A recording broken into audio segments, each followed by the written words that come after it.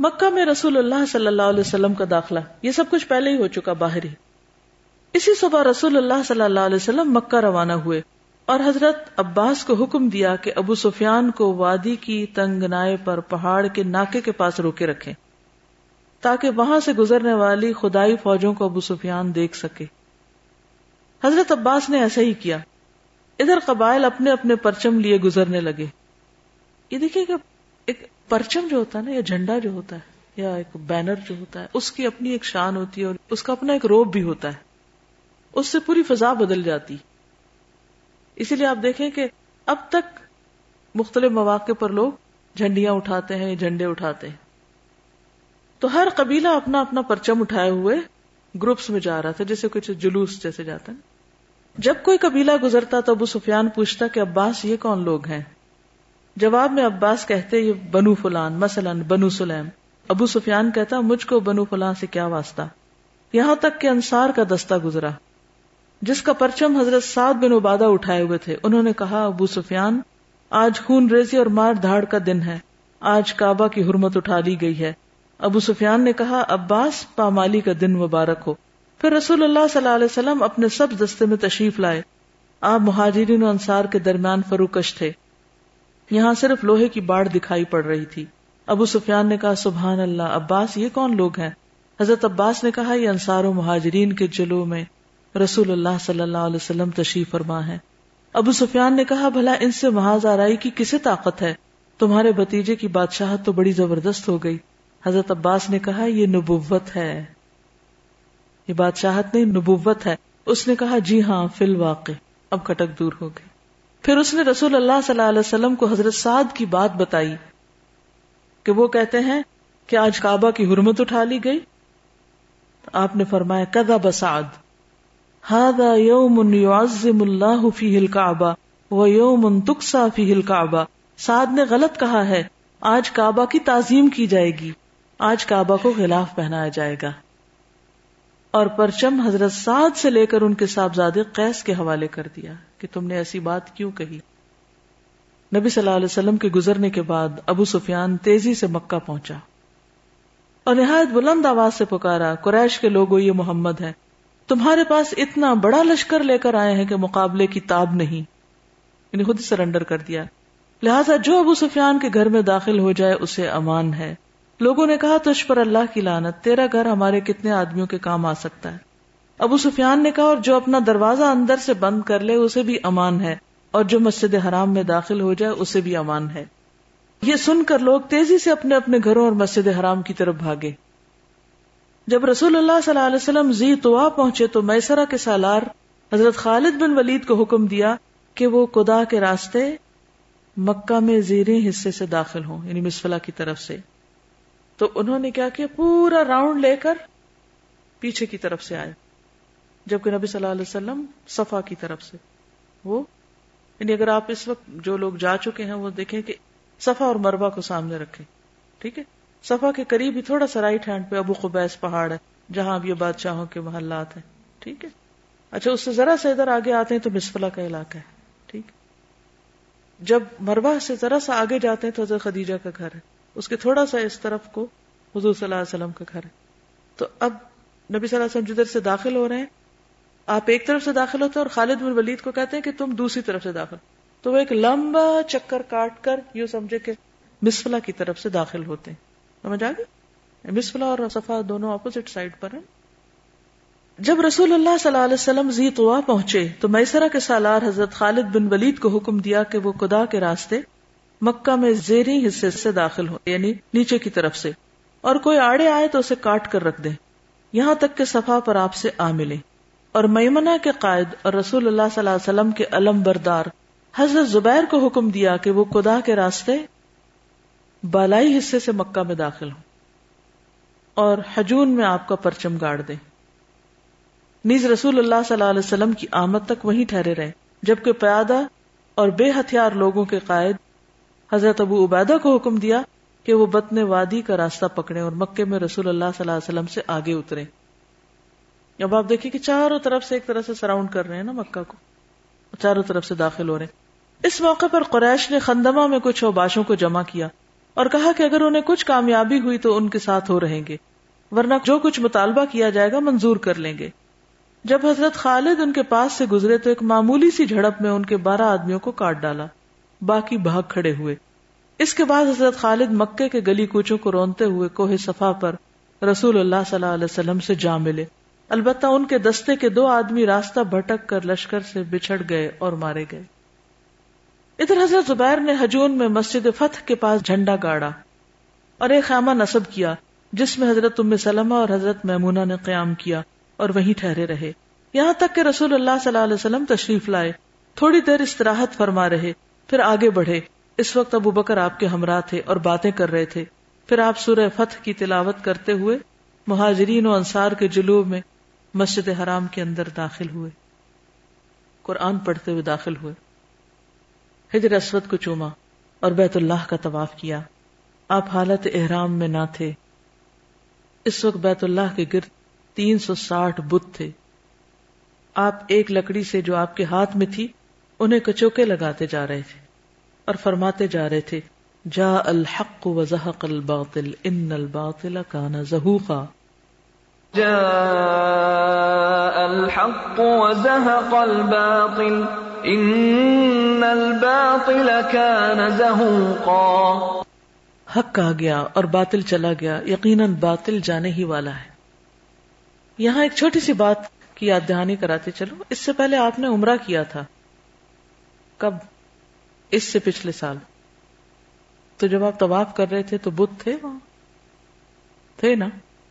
پھر بھی آپ نے طواف کیا، اپنے سارے ریچولز ادا کیے، اس سے کیا بات پتہ چلتی؟ اس وقت بت نہیں توڑے؟ جی ہاں، یعنی اس وقت ایسا موقع نہیں تھا کہ بت توڑے جاتے، وہ رائٹ ٹائم نہیں تھا بت توڑنے کا، اس کو حکمت بھی کہتے ہیں۔ مثلا لوگ دین کی طرف آ رہے ہوتے ہیں، ابھی وہ بےچارے سٹرگل کر رہے ہیں اور ہم ان سے ان چیزوں کی ڈیمانڈ کرنے لگتے ہیں جو ابھی ان کے بس کی بات نہیں، حالانکہ آپ کا اصل میسج کیا تھا؟ توحید کا قیام، لیکن اس کے باوجود آپ نے صبر و تحمل سے کام لیا۔ تو ہر چیز کی ایک ترتیب ہوتی ہے، اس ترتیب کو فالو کرنا بہت ضروری ہوتا ہے بہتر نتائج حاصل کرنے کے لیے۔ اگر پہلا کام بعد میں، بعد کا کام پہلے، یہ کر لیا جائے تو کام ہو نہیں پاتے، اس سے ہمارے کاموں میں برکت بھی نہیں ہوتی، کام ختم ہی نہیں ہوتے، ہیپ ہیزرڈ کام نہیں کرتے۔ چھوٹا کام ہو یا بڑا، ہر چیز میں ایک ترتیب ضرور رکھیں۔ چاہے آپ کچھ لکھ رہے ہیں، کوئی خط ہی کیوں نہ لکھ رہے ہیں، اس میں بھی ایک ترتیب اور لاجیکل سیکوینس بہت ضروری۔ کوئی ایسے لکھ رہے ہیں، کسی سے بات کر رہے ہیں، کوئی کام کر رہے ہیں، تو سلولی اینڈ گریجولی آگے موو کریں۔ ہم کیا چاہتے ہیں کہ ابھی چلنا نہ سیکھا ہو تو پہاڑ کی چوٹی پہ چڑھ بیٹھے۔ دیکھیے ایک اور بڑی اہم بات ہے کہ قرآن پر بھی عمل نہیں آپ کر سکتے جب تک نبی صلی اللہ علیہ وسلم کی سیرت اور آپ کی سنت اور آپ کے طریقوں کا نہیں پتا کہ آپ نے اس کام کو کیا کیسے، ورنہ غلطیوں پہ غلطیاں کرتے چلے جاتے ہیں، حکمت نہیں آتی۔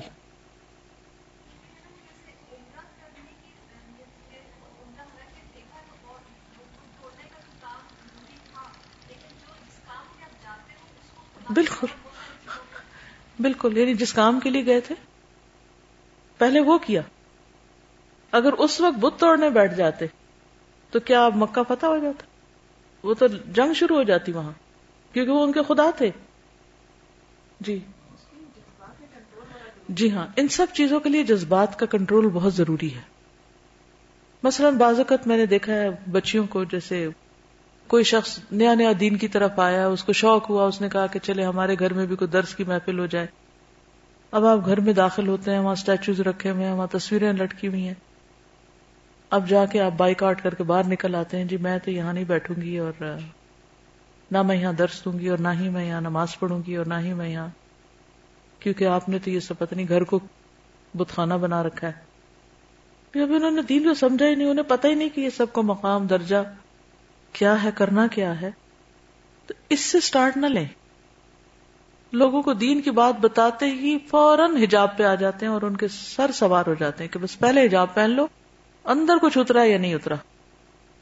اس کا مطلب نہیں کہ انسان پھر جان بوجھ کے دین کے حکم نہ مانے اور بے وجہ تاخیر کرتا رہے کسی حکم کو سمجھنے کے باوجود، لیکن ترتیب بہت ضروری ہے.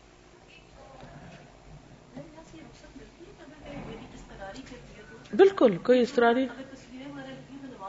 ہاں اگر اضطراری کیفیت ہو، جیسے حبشہ کے وزٹ پر حضرت ام سلمہ اور شاید ایک اور تھی جنہوں نے ایک چرچ میں نماز پڑھی تھی اور وہاں تصویریں تھیں.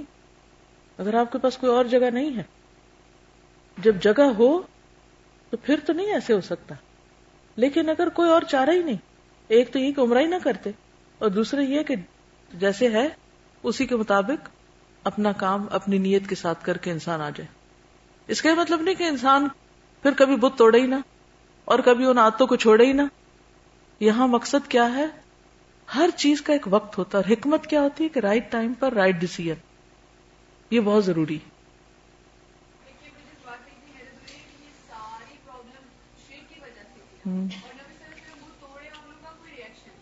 اب کوئی ری ایکشن نہیں، اب سارے ہی توڑ رہے ہیں. اب وہ کیا کر سکتے تھے؟ مغلوب ہو چکے تھے، اور یہی رائٹ ٹائم تھا ان کو توڑنے کا. اور آپ کیا پڑھ رہے تھے؟ جاء الحق وما يبدئ الباطل وما يعيد. جاء الحق وما يبدئ الباطل وما يعيد. حق آ گیا اور باطل کی چلت پھرت ختم ہو گئی. اس ضرب سے بت اپنے چہروں کے بل گرتے جا رہے تھے.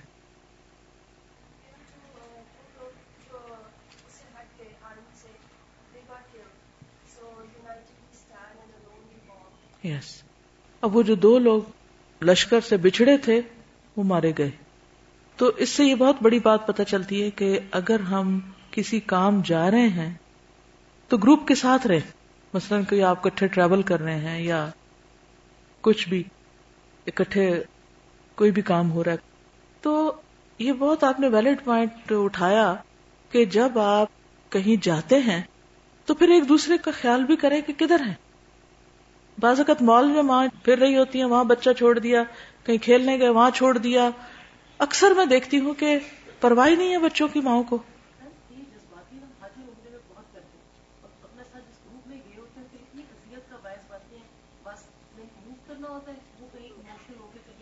بالکل. بعض اوقات حج عمرے کے گروپ میں اب سب لوگ تیار بیٹھے اور کوئی شخص جناب مارکیٹ چلا گیا، کوئی واش روم گھس گیا. کتنی اذیت ہوتی ہے دوسروں کو. تو مطلب دوسروں کو اپنی اذیت سے بھی بچانا چاہیے. اور پھر آپ جس پہ مرضی ذمہ داری ڈالیں، لیکن اصل ذمہ دار کون ہے؟ خود آپ ذمہ دار ہیں. کوئی اور آپ کی کتنی ذمہ داری لے سکتا ہے؟ تو یہ سوچ کے مسجد میں جانا کہ ہم مسجد میں جا رہے ہیں لہٰذا ہمارے بچوں کو کچھ نہیں ہوتا، یہ سوچ غلط ہے. دیکھیے اگر 7, 8, 9, 10 سال کا بچہ ہے، آپ اسے مسجد لے جا رہے ہیں، تو 7 سال کے بچے کو کیا نماز کے لیے نہیں کہنا چاہیے؟ کہنا چاہیے نا. کیا فرض بنتا ہے کہ باپ ہو یا ماں ہو وہ پیچھے کھڑی ہو، وہ خود اپنا اگلی سیٹ چھوڑ دے اور پیچھے بچے کے ساتھ خود اس کو پکڑ کے ساتھ کھڑی ہو، یا پھر کسی اور کے ذمہ لگا دے کہ میری مجبوری ہے مجھے وہاں کھڑے ہونا ہے، یا میں ڈیوٹی پر ہوں تو تم میرے بچے کو پکڑ کے رکھنا ہے، اس کو نکلنے نہیں دینا. تو جب بھی آپ اکٹھے ہوں ایز اے فیملی یا کہیں آپ ایز اے گروپ ٹریول کر رہے ہوں تو پھر ان چیزوں کا دھیان رکھنا بہت ضروری ہے. کیونکہ لوگ زیادہ دیر آپ کا ویٹ بھی نہیں کر سکتے کہ آپ بس سے کہیں اترے اور آپ چل پڑے تو بس رکی رہے گی. سر ان تو چل پڑنا، وہ تو چھوڑ دیں گے آپ کو. تو جو بھیڑ اپنے ریوڑ سے الگ ہوتی ہے وہ بھیڑیا کھا جاتا ہے اس کو.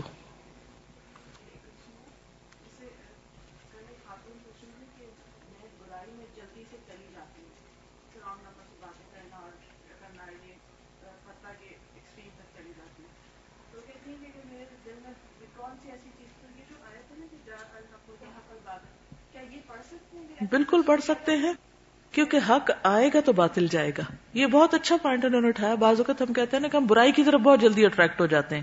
کہتے ہیں یہ مسئلہ ہے کچھ لوگوں کا، یہ بہت سے لوگوں کا مسئلہ ہوتا ہے. وہ کہتے ہیں کہ بری کمپنی سامنے آتی ہے، برے لوگ سامنے آتے ہیں تو ہم اٹریکٹ ہو جاتے ہیں، ہم پھر پھسل جاتے ہیں، ہم ادھر پھر گر پڑتے ہیں. ہم دین کی طرف آتے ہیں لیکن تھوڑی سی چیز ہمیں ڈسٹریکٹ کرتے پھر گر پڑتے ہیں. وجہ کیا ہے؟ کیونکہ حق آتا ہے تو باطل جاتا ہے. آپ قرآن کو مضبوطی سے پکڑیں گے، اس میں ان ہوں گے تو باقی چیزوں کی اٹریکشن ختم ہو جائے گی. کچھ لوگ کہتے ہیں نا میں سب کچھ چھوڑ سکتی ہوں. کیا نہیں چھوڑ سکتی؟ دیکھا خود ہی آپ نے بتایا، کیونکہ بات ہی یہی ہے، میوزک نہیں چھوڑ سکتی، کیونکہ دل میں قرآن نہیں اترا. جس دل میں قرآن اتر جائے ہو سکتا ہی نہیں کہ میوزک کے لیے کوئی انٹرسٹ باقی رہے. وہ تو شور سنائی دیتا ہے، دل کو اچھا ہی نہیں لگتا، کیونکہ دل نے لطف اٹھا لیا کسی اور چیز کا. اب قرآن کا لطف آ گیا اس دل کو، اسے کہاں سے میوزک اچھا لگے؟ تو یہ قدرتی بات ہے، جاء الحق وزهق الباطل. اللہ کی محبت آئے گی، بندوں کی محبت خود ہی نیچے چلی جائے گی. جب تک اللہ کی صحیح محبت نہیں آتی پھر بندوں کی محبت اوپر رہتی ہے، لہذا ہم انہی کا پیچھا کرتے رہتے ہیں. جی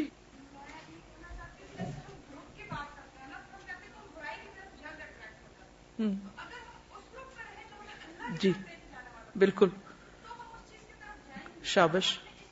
جی اگر ہم سمجھتے ہیں کہ ہم کسی گروپ کی وجہ سے برائی میں چلے جاتے تو اس کمپنی کو چھوڑ کے اچھا گروپ جوائن کر لیں. جب آپ اچھے گروپ میں ہوں گے تو خود بخود آپ اچھے کام کرنے لگیں گے، آپ کو ایک سپورٹ مل جائے گی.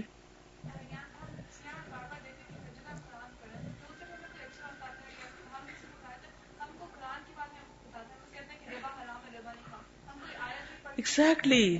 جب آپ کسی سے بات کریں تو کبھی نہ شرمایا کریں. اگر کسی کو کوئی حکم بتا رہے تو صرف اپنا زبانی کلامی فتوے نہیں سنایا کریں.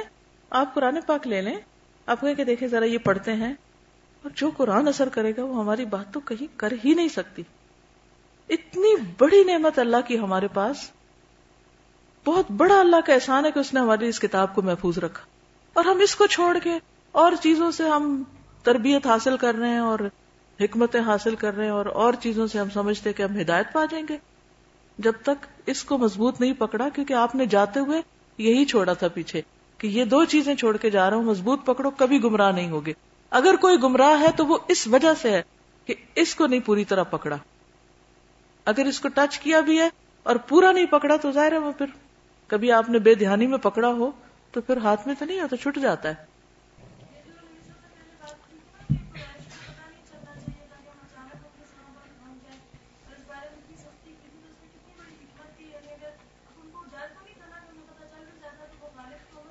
بالکل، کیونکہ اگر پہلے پتہ چل جاتا تو جنگ ہوتی جس کو آپ اوائڈ کرنا چاہ رہے تھے. بالکل، یہ بھی حکمت سے تعلق رکھتی ہے بات. آگے چلتے ہیں. کعبے کی تطہیر یعنی کعبے کو پاک کرنا اور اس میں نماز.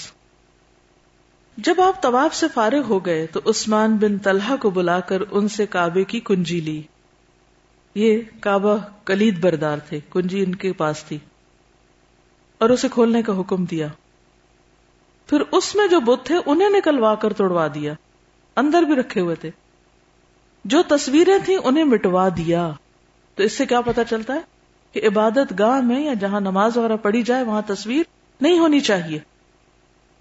اس کے بعد آپ صلی اللہ علیہ وسلم، اسامہ بن زید اور بلال اندر داخل ہوئے اور دروازہ بند کر لیا. سب نے ہجوم نہیں کر دیا، جس کو اجازت ملی وہی اندر گیا. کتنی بڑی بات ہے. اگر ہم کسی جگہ ہوں اور دروازہ کھلے تو پھر توڑ کے نہ اندر چلے جائیں. پھر دروازے کے مقابل کی دیوار کے رخ سے 3 ہاتھ کے فاصلے پر کھڑے ہوئے، اپنے بائیں 1 ستون اور دائیں 2 ستون اور پیچھے 3 ستون کیے. ٹھیک ہے، بائیں طرف 1 ستون تھا، دائیں طرف 2 تھے اور پیچھے 3، اور 2 رکعت نماز پڑھی. پھر بیت اللہ میں گھوم کر اس کے اطراف میں اللہ کی تکبیر اور توحید کے کلمات کہے. آج تم پر کوئی سرزنش نہیں. پھر آپ نے دروازہ کھولا. قریش مسجد حرام میں صفے لگائے کھچا کھچ بھرے ہوئے تھے، کیونکہ سارے وہاں امن لینے آئے تھے، امان. آپ نے دروازے کے دونوں بازو پکڑ کر ایک بلیغ خطبہ دیا. امیجن کرے کہ آپ کعبہ کے اس پہ، کیونکہ اونچی جگہ بھی ہے نا کعبہ کا دروازہ، جس میں اسلام کے بہت سے احکام بیان کیے، امور جاہلیت کو ساقط کیا، اس کی نخوت کے خاتمے کا اعلان کیا. پھر فرمایا یا معشر قریش ما ترون انی فاعل بکم.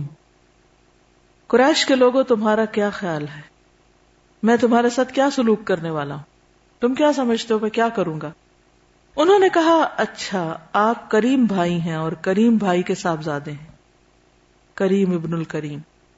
آپ نے فرمایا لا تثریب علیکم اليوم اذهبوا فانتم الطلقاء. آج تم پر کوئی سرزنش نہیں، جاؤ تم سب آزاد ہو، سب کو معاف کر دیا. پھر نیچے تشریف لائے، مسجد حرام میں بیٹھے. کنجی عثمان بن طلحہ کو واپس کی اور فرمایا خذوها خالدتن تالدتن لا ينزعها منکم الا ظالم. اسے ہمیشہ ہمیشہ کے لیے لے لو، تم لوگوں سے اسے وہی چھینے گا جو ظالم ہوگا. اور آج تک یہ کنجی اسی خاندان میں ہے. بیعت. اس کے بعد آپ صلی اللہ علیہ وسلم صفا پر تشریف لائے اور اتنا اوپر چڑھے کہ بیت اللہ کو دیکھ سکیں. پھر ہاتھ اٹھا کر دعا کی. اس کے بعد لوگوں سے اسلام پر بیعت لی. یہ سارے ابھی نان مسلم ہی تھے نا جو حرم میں تھے. اس دن ابو بکر کے والد ابو قحافہ بھی مسلمان ہوئے. ان کے اسلام لانے سے رسول اللہ صلی اللہ علیہ وسلم کو بہت خوشی ہوئی. پھر مردوں کے بعد آپ نے اس بات پر عورتوں سے بیعت لی اللہ یشرکن باللہ شیئا ولا یسرقن ولا یزنین ولا یقتلن اولادہن ولا یأتین ببہتان یفترینہ بین ایدیہن وارجلہن ولا یعصینک فی معروف. یا ایہا النبی اذا جاءک المؤمنات یبایعنک علی ألا يشركن بالله شيئا ولا يسرقن ولا يزنين ولا يقتلن أولادهن ولا يأتين ببهتان يفترينه بين أيديهن وأرجلهن ولا يعصينك في معروف فبايعهن واستغفر لهن ان اللہ غفور رحیم. اللہ کے ساتھ کسی چیز کو شریک نہ کریں گی، چوری نہ کریں گی، زنا نہ کریں گی، اپنی اولاد کو قتل نہ کریں گی، اور اپنے ہاتھ پاؤں کے درمیان سے گھڑ کر کوئی بہتان نہ لائیں گی، اور کسی بھلی بات میں آپ کی نافرمانی نہ کریں گی.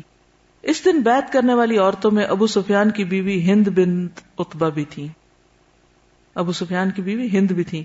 وہ نقاب اوڑھ کر اور بھیس بدل کر آئیں. دراصل حمزہ کی لاش کے ساتھ انہوں نے جو حرکت کی تھی اس کی وجہ سے انہیں اپنی جان کا ڈر تھا. جب ان کی بیعت پوری ہو چکی تو انہوں نے کہا اے اللہ کے رسول، روئے زمین پر کوئی خیمہ ایسا نہ تھا جس کا ذلیل ہونا مجھے آپ کے خیمے والوں سے بڑھ کر پسند رہا ہو، اور اب روئے زمین پر کوئی خیمہ ایسا نہیں کہ اس کا عزیز ہونا مجھے آپ کے خیمے والوں سے بڑھ کر پسند ہو، یعنی سب سے زیادہ آپ کا خیمہ پسند. رسول اللہ صلی اللہ علیہ وسلم نے فرمایا وَأَيْدًا وَالَّذِي نَفْسُ مُحَمَّدٍ بِيَدِهِ، اس ذات کی قسم جس کے ہاتھ میں محمد کی جان ہے، معاملہ بالکل ایسا ہی ہے. حضرت عمر بن خطاب رسول اللہ صلی اللہ علیہ وسلم کی مجلس سے نیچے بیٹھے ہوئے تھے، لوگوں کو آپ کی بات پہنچا رہے تھے، یعنی آگے اس کو دہرا رہے تھے، اور آپ کی طرف سے بیعت بھی لے رہے تھے. عورتوں سے مصافحے کے بغیر صرف کلام کے ذریعے بیعت ہوتی تھی. بعض لوگ رسول اللہ صلی اللہ علیہ وسلم سے ہجرت پر بیعت کرنے آئے. آپ صلی اللہ علیہ وسلم نے فرمایا ذهب اہل الہجرت بما فیها لا ہجرت بعد فتح مکہ ولکن جہاد ونیہ وَإِذَا اسْتُنْفِرْتُمْ فَانْفِرُوا. اہل ہجرت کا اجر لے گئے. فتح مکہ کے بعد اب مکہ سے ہجرت نہیں، البتہ جہاد اور نیت ہے، اور جب تم سے جنگ میں نکلنے کے لیے کہا جائے تو نکل پڑو. مجرمین کے خون رائیگاں قرار دیے گئے. رسول اللہ صلی اللہ علیہ وسلم نے اس دن کچھ اکابر مجرمین کے خون رائیگاں قرار دے دیے اور حکم دیا کہ اگر وہ خانہ کعبہ کے پردے سے بھی لٹکے ہوئے پائے جائیں تب بھی ان کی گردن مار دی جائے. اس کی وجہ سے زمین اپنی کشادگی کے باوجود ان پر تنگ ہو گئی. اب ان میں سے بعض پر تو کلمہ عذاب برحق ہوا اور وہ مارے گئے، اور بعض پر اللہ کی عنایت ہوئی اور وہ مسلمان ہو گئے. جو لوگ مارے گئے ان کے نام یہ ہیں: ابن خطل، مقیس بن صبابہ، حارث بن نفیل اور ابن خطل کی ایک لونڈی. کہا جاتا ہے کہ حارث بن طلات الخزائی اور ام سعد کو بھی مارا گیا، جبکہ ام سعد کے بارے میں احتمال ہے کہ وہی ابن خطل کی لونڈی رہی ہوگی. لہذا کل 5 یا 6 افراد ہوئے.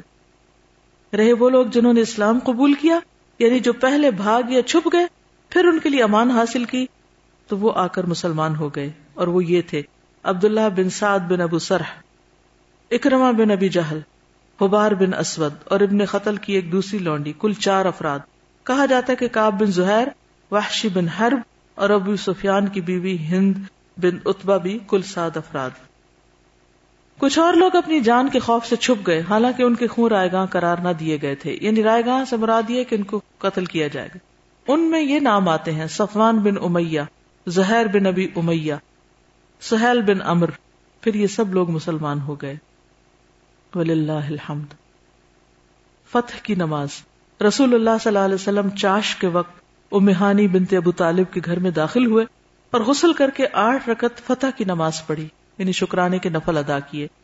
ہر 2 رکعت پر سلام پھیرا۔ ام ہانی نے اپنے 2 دیوروں کو پناہ دے رکھی تھی۔ حضرت علی انہیں قتل کرنا چاہتے تھے۔ ام ہانی نے پوچھا تو رسول اللہ صلی اللہ علیہ وسلم نے فرمایا: قد اجرنا من اجرتی یا ام ہانی، جسے تم نے پناہ دی اسے ہم نے بھی پناہ دی، یعنی ان کی پناہ کا اکرام کیا۔ کعبے کی چھت پر اذان بلالی۔ نماز ظہر کا وقت ہوا تو رسول اللہ صلی اللہ علیہ وسلم نے حضرت بلال کو حکم دیا اور انہوں نے کعبے کی چھت پر اذان دی۔ یہ غلبہ اسلام کے اعلان کا ہم معنی تھا، اور یہ جس قدر مشرکین کو ناگوار تھا اسی قدر مسلمانوں کے لیے خوشگوار تھا۔ والحمد للہ رب العالمین۔ مکے میں رسول اللہ کا قیام، یعنی وہ پہلی اذان تھی اور آج تک اذانیں ہو رہی ہیں حرم میں۔ جب مکے کی فتح مکمل ہو چکی تو انصار کو اندیشہ ہوا کہ کہیں رسول اللہ صلی اللہ علیہ وسلم وہیں مقیم نہ ہو جائیں، کیونکہ یہ آپ کا اور آپ کے خاندان اور قبیلے کا شہر تھا۔ اس وقت رسول اللہ صلی اللہ علیہ وسلم صفا پر ہاتھ اٹھائے دعا فرما رہے تھے۔ دعا سے فارغ ہوئے تو فرمایا: معاذ اللہ، المحیا محیاکم والممات مماتکم، اللہ کی پناہ، اب زندگی اور موت تمہارے ساتھ ہے۔ اس سے انصار مطمئن ہو گئے، ان کا خوف جاتا رہا اور وہ خوش ہو گئے۔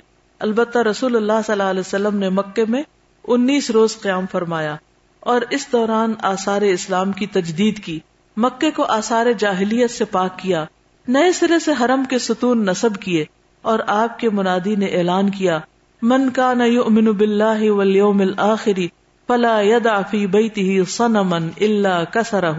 جو شخص اللہ اور آخرت کے دن پر ایمان رکھتا ہو وہ اپنے گھر میں کوئی بت نہ چھوڑے بلکہ اسے توڑ دے، یعنی حرم کے تو ٹوٹ گئے، اب گھروں میں بھی جا کے توڑ دو۔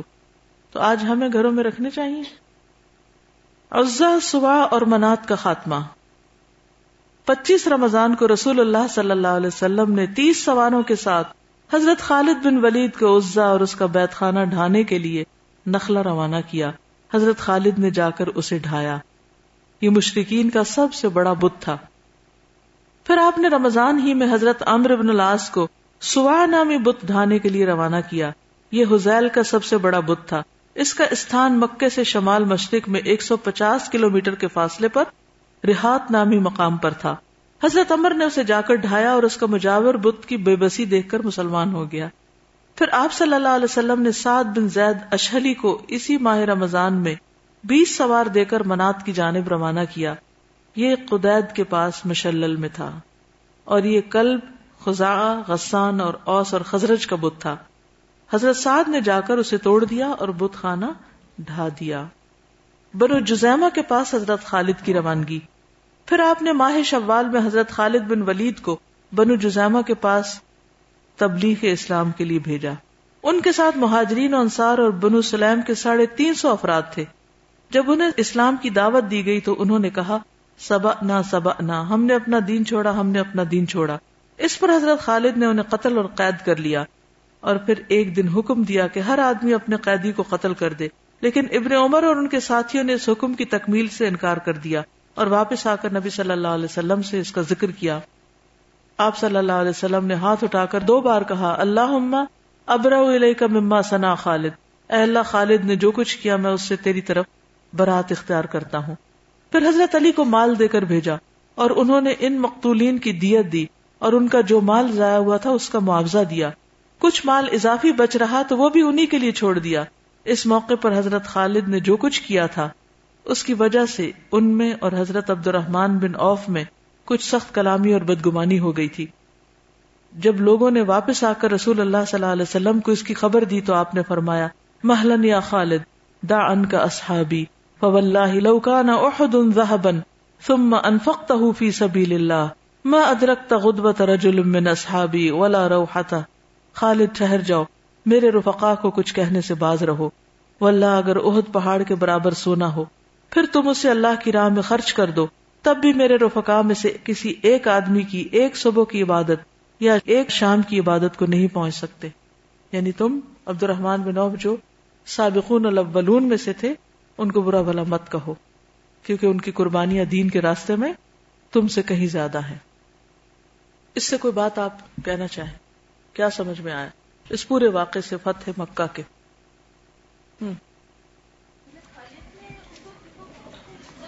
وہ انہوں نے یہ نہیں کہا نا کہ ہم مسلمان ہوئے، انہوں نے کہا سبانا ہم سابی ہو گئے. تو اصل میں یہاں سمجھ کا فرق ہو گیا تھا. ہوتا یہ تھا کہ عربوں کے ہاں جو بھی کوئی دین چھوڑتا تھا، یعنی شرک سے نکلتا تھا، تو وہ اپنے آپ کو سابی کہتے تھے. تو یہ it was kind of misunderstanding. وہ ہوئے تو کائنڈ آف مسلمان ہی تھے، لیکن ان کا طریقہ، یعنی ان کی جو بات تھی وہ درست نہ تھی، یعنی کہ ایکسپریشن ٹھیک نہیں تھا. اس کی وجہ سے حضرت خالد نے کہا کہ یہ سچے مسلمان نہیں، ان کو مار سکتے ہیں، جبکہ دوسرے صحابہ نے کہا کہ نہیں، یہ شرک چھوڑ چکے ہیں.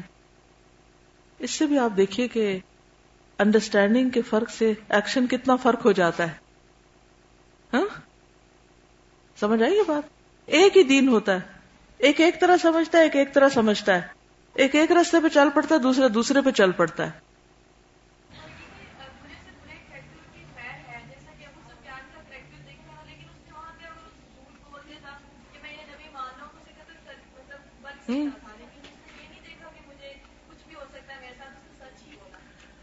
یہ ایک بہت بڑی خوبی تھی عربوں کی. تو سچ بولنا جو ہے ساری خیر کے دروازے کھولتا ہے، اور جھوٹ بولنا ہر برائی اور شر کے دروازے کھولتا ہے.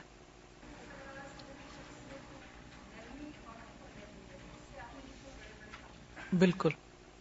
آپ کی شخصیت کے دو بڑے پہلو، نرمی اور عفو درگزر، اس سے آپ نے کتنے دلوں کو جیتا اور کتنے بڑے بڑے کام کیے.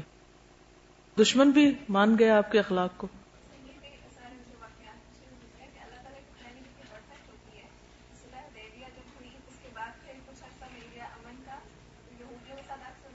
یس بالکل، ویری گڈ پوائنٹ. کہ صلح حدیبیہ کے بعد جو معاہدہ امن ہوا، اس میں موقع مل گیا آپ کو کہ یہود جیسے دشمن سے چھٹکارا پائیں. اس کے بعد پھر مکہ والوں کی خبر لی. اللہ کے ہر کام میں مصلحت ہوتی، اسی لیے صلح حدیبیہ کو فتح مبینہ کہا گیا. بعض اوقات ایسا ہوا کبھی کہ ہماری زندگی میں کوئی چیز ڈیلے ہو جاتی، کوئی ڈیسیژن ڈیلے ہو جاتا ہے. ویسے آپ کی شادی ڈیلے ہو گئی تو اس کا کیا فائدہ ہو سکتا ہے؟ مثلاً آپ مزید کوئی ڈگری کر سکتے ہیں، کچھ پڑھ سکتے ہیں، کچھ سیکھ سکتے ہیں. آپ قرآن کا کورس کر رہے ہیں کیونکہ پوسٹ پون ہو گئی شادی، ورنہ نہ کرتے. تو اللہ کے ہر کام میں مصلحت ہوتی. جی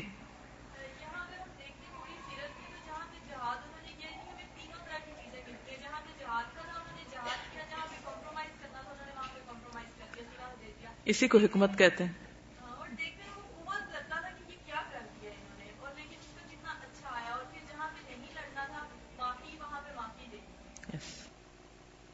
اصل میں یہی تو ہم سب کا امتحان ہے کہ کہاں کیا کرنا ہے، اور کامیابی اسی کا نام ہے کہ جہاں جو کرنا چاہیے وہ کر لیں، اور جو نہیں کرنا چاہیے اسے بچ جائیں. اوور آل آپ کو یعنی کہ فتح ہو گئی نا، کامیاب ہو گئے آپ. اگر پچھلی ساری کو ابھی آپ دیکھیں، پوری آگے بھی غزوات ہیں، ابھی کچھ علاقے ابھی بھی باقی ہیں، لیکن اوور آل اگر آپ دیکھیں ساری پچھلی تاریخ کو تو کیا خاص بات نظر آتی. Right decisions.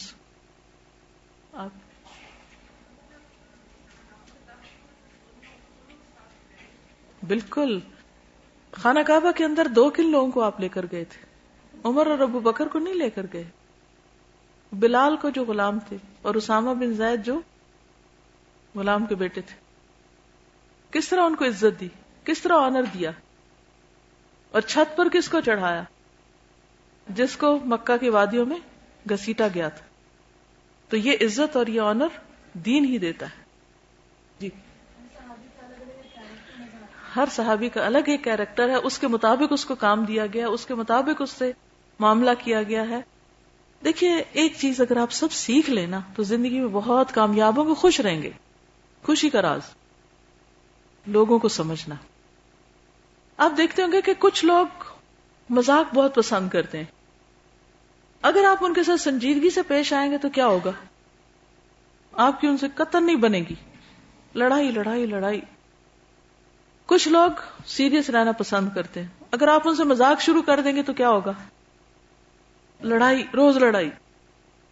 کچھ لوگ الگ رہنا پسند کرتے ہیں. اگر آپ ہر وقت ان کے انٹرفیئر کریں گے تو کیا ہوگا؟ لڑائی لڑائی. کچھ لوگ میل جول پسند کرتے ہیں. آپ ان سے ایک طرف بیٹھ جائیں جا کے، نہیں بنے گی. تو لوگوں کو سمجھنے کی کوشش کیجئے کہ میں جس سے معاملہ کر رہا ہوں اس کا مزاج کیا ہے. یہ ساری یہ جو حکمت جتنی بھی اور یہ کامیابی کی وجہ ہے نا کہ نبی صلی اللہ علیہ وسلم سب کو ایک لاٹھی سے نہیں ہانک رہے، ہر ایک سے مختلف معاملہ کر رہے ہیں. اب دیکھیے کہ صلح حدیبیہ کے موقع پر سلمہ بن اکوع کو بار بار ان سے بیعت لے رہے ہیں. یہاں حضرت عباس سے ایک اور معاملہ کر رہے ہیں فتح مکہ کے موقع پر. اندر کسی اور کو لے کر گئے. خالد بن ولید کو کسی اور طرف سے بھیجا، ابو عبیدہ کو کسی اور طرف سے، خود کسی اور طرف سے انٹر ہو رہے ہیں. تو یہاں جہاں ایک جگہ عمرو بن عاص کو پہلے بھیجا، ابو عبیدہ کو بعد میں، یہاں عمرو بن العاص کو نہیں ابو عبیدہ کو آگے بھیجا جا رہا ہے. یہ سب کیا ہے؟ یہ لوگوں کے مزاج سمجھ کر ان کو کام دینے کی صلاحیت ہے. مثلا ایک ہی ماں کے 4 بچے ہوتے ہیں، ہر ایک کا مزاج فرق ہوتا ہے. اچھا ماں کی غلطی کیا تھی؟ کمپیئر کرتی رہتی، میرا فلاں بیٹا تو اتنا اچھا، اسے جو کہہ دو مان جاتا، اور یہ تو انتہائی ناخلف ہے، اور اس کو تو ادب ہی نہیں. اور اس کو میں ایک عورت کے بارے میں پڑھ رہی تھی کہ اس کو اپنا ایک بچہ بہت پسند تھا اور باقیوں سے وہ بات بھی نہیں کرنا چاہتی تھی. تو کسی نے اس سے پوچھا کہ کیا وجہ ہے، تمہاری ماں تمہیں کیوں پیار کرتی اور باقیوں سے کیوں نہیں کرتی؟ اس نے کہا کہ میری ماں ایک ایسی عورت ہے کہ جو ہر وقت خواتین کی باتیں کرنا پسند کرتی ہے، کہ اس کی یہ شادی ہوگی، اس کے بچے ہو گئے، اس کے بڑے بچے کا نام یہ، اس کا فلانا ہے فلانا ہے. باقی میرے بہن بھائی ان باتوں کو فضول سمجھ کے بات نہیں کرتے، ان کو دلچسپی نہیں تو وہ بیٹھتے نہیں پاس. جبکہ مجھے یہ پتا چل چکا ہے کہ میری ماں کو اپنا یہ علم اور دنیا کے سارے علوم سے افضل نظر آتا ہے کہ یہ معلومات کسی کے پاس بھی نہیں ہے. اس لیے وہ ان باتوں کو بہت اہمیت دیتی ہیں، جبکہ بچوں کے نزدیک وہ باتیں یوز لیس ہیں. تو میں تھوڑی دیر کے لیے ماں کی یہ باتیں انٹرسٹ نہ ہونے کے باوجود بھی بیٹھ کے سنتا ہوں، اور ماں بہت خوش ہوتی اور دعائیں دیتی ہے تو صبر کا امتحان ہی نا تھوڑی دیر کے لیے. لیکن بعض اوقات چونکہ ماں باپ ہے نا تو ان کی ناروا باتیں بھی سننی پڑتی ہیں. سننا تو شروع کریں، خود ہی آپ سے پیار کرنے لگیں گے، آپ کو اپنا ہمدرد سمجھیں گے. اور اگر ہم کہیں کہ نہیں آپ یہاں بھی غلط ہیں، آپ یہاں بھی غلط ہیں، آپ یہاں بھی غلط ہیں، کبھی بنے گی نہیں. تو آپ دیکھیے کہ اس سے بھی نہیں بنتی، اس سے بھی نہیں بنتی، اس سے بھی نہیں بنتی. ہم نے جانا کہاں ہے، رہنا کہاں ہے، کرنا کیا ہے پھر زندگی میں؟ سارے زندگی میں بس لڑتے ہی رہنا ہے، کرنا کچھ نہیں. تو اگر آپ لڑائیاں ختم کرنا چاہتے ہیں تو لوگوں کے مزاج سمجھیے. بس صرف یہ 2 لفظ لکھ لیجئے، مزاج سمجھیں.